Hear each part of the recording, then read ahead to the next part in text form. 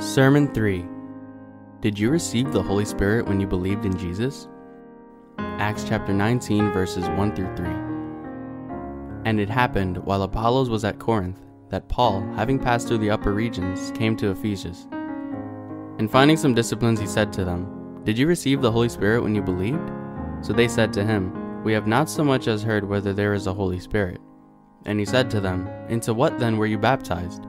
So they said, Into John's baptism.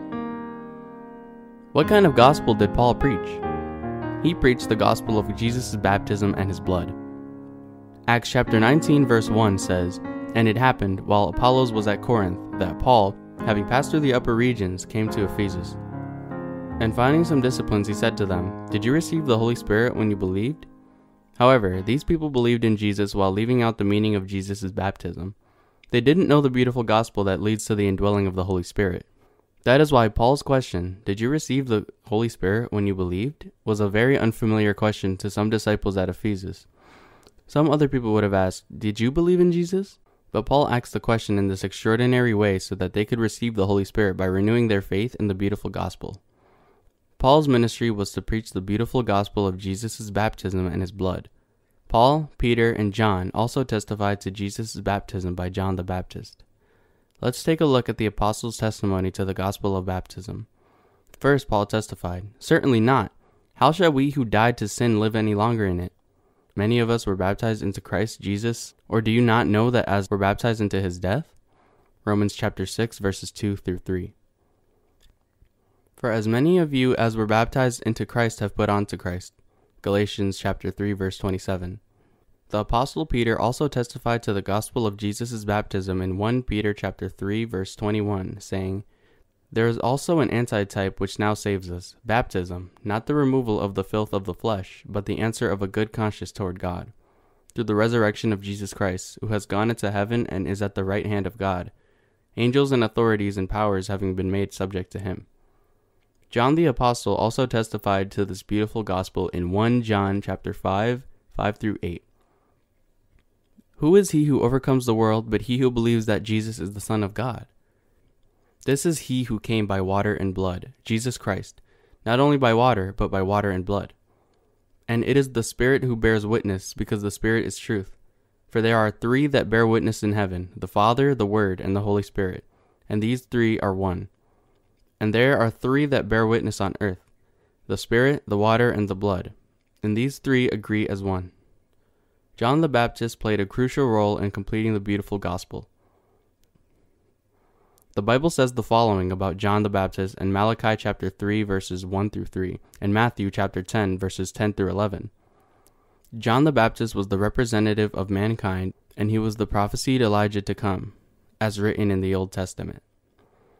In the Old Testament, a sin offering was killed to shed its blood after taking away the sins of a man by laying on of his hands.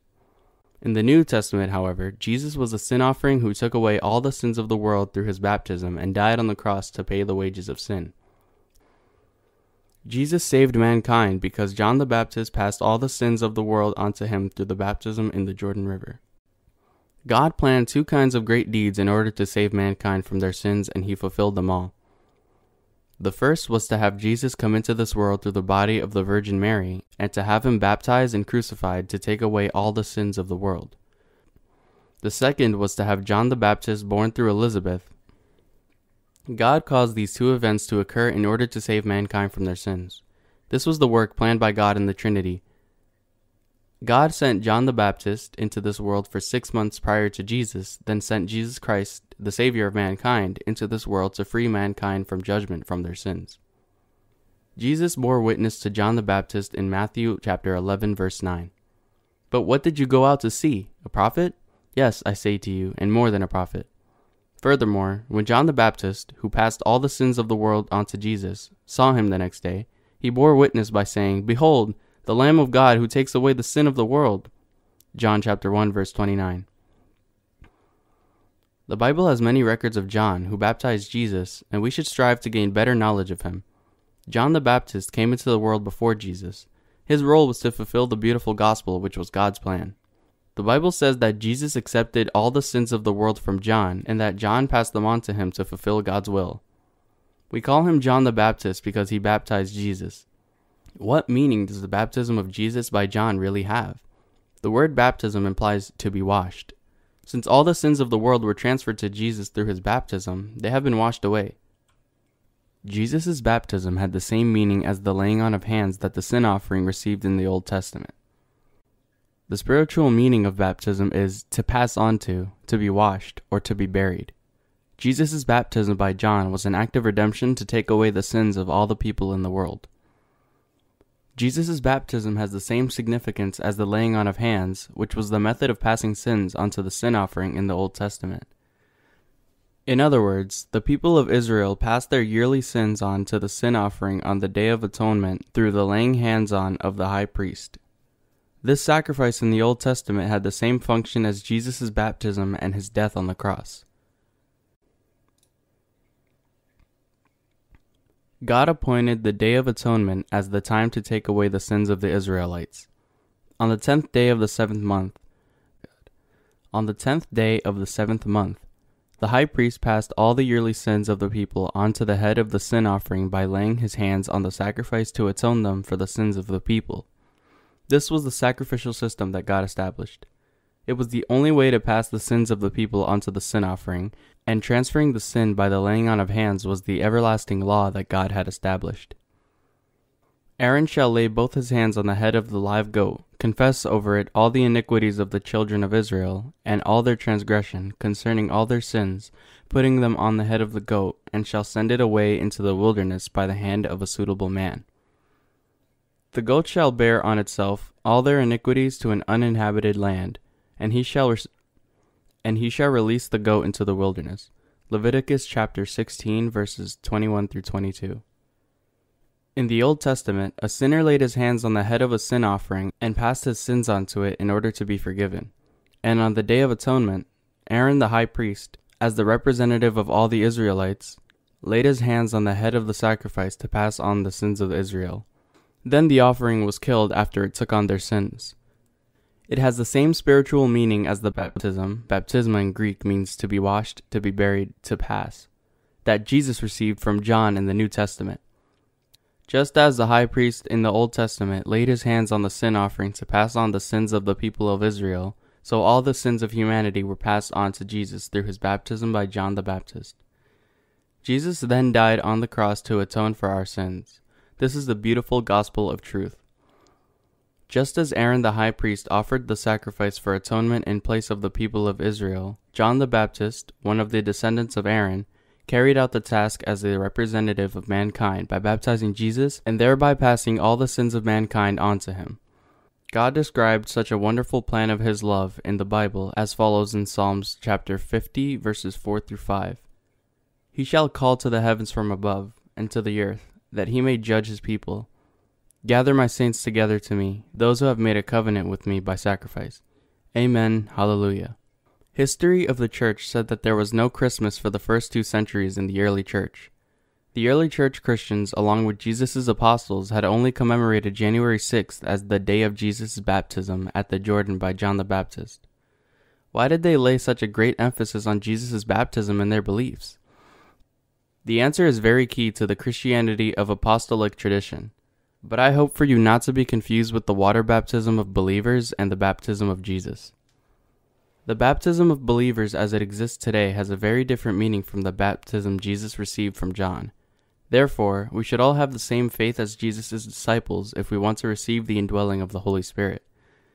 We should all receive the indwelling of the Holy Spirit by believing in Jesus Christ's baptism, which he received from John, and in his blood on the cross.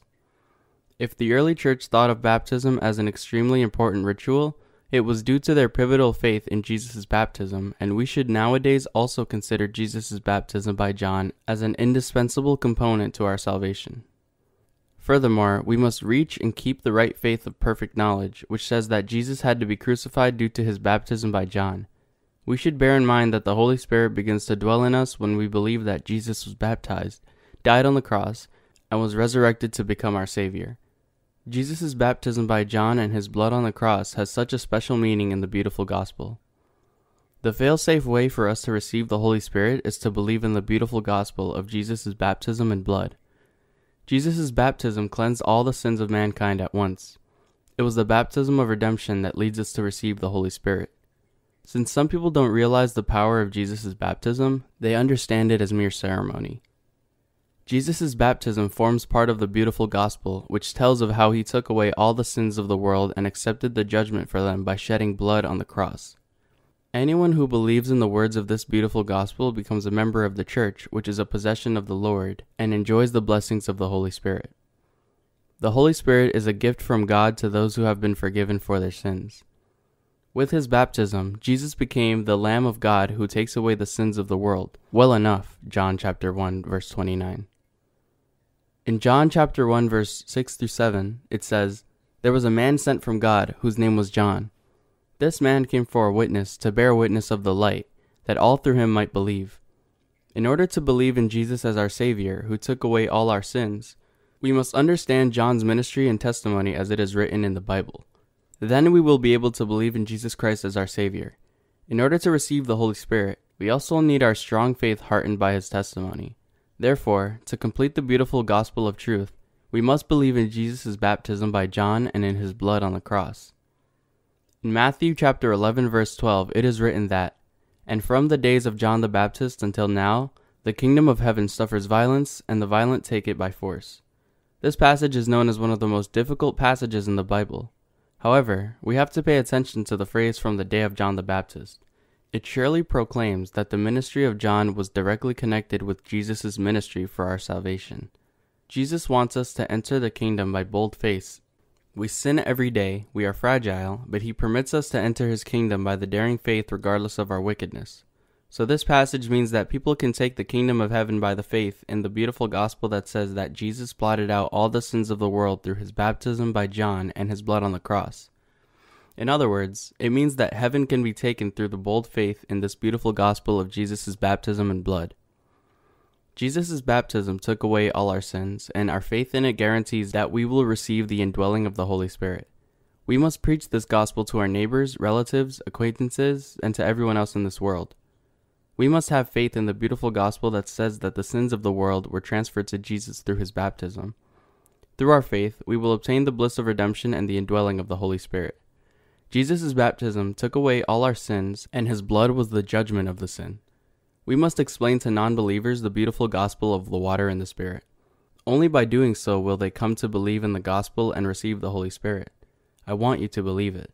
Only by having faith in Jesus' baptism by John and his blood on the cross can man be forgiven for all his sins and receive the indwelling of the Holy Spirit. Everyone can become a son of the Lord, in whom the Holy Spirit dwells, and one of our brothers and sisters by believing in the beautiful gospel of the water and the Spirit. You should have the same faith in the beautiful gospel as Paul had. I thank the Lord for giving us this beautiful gospel and praise him. Amen.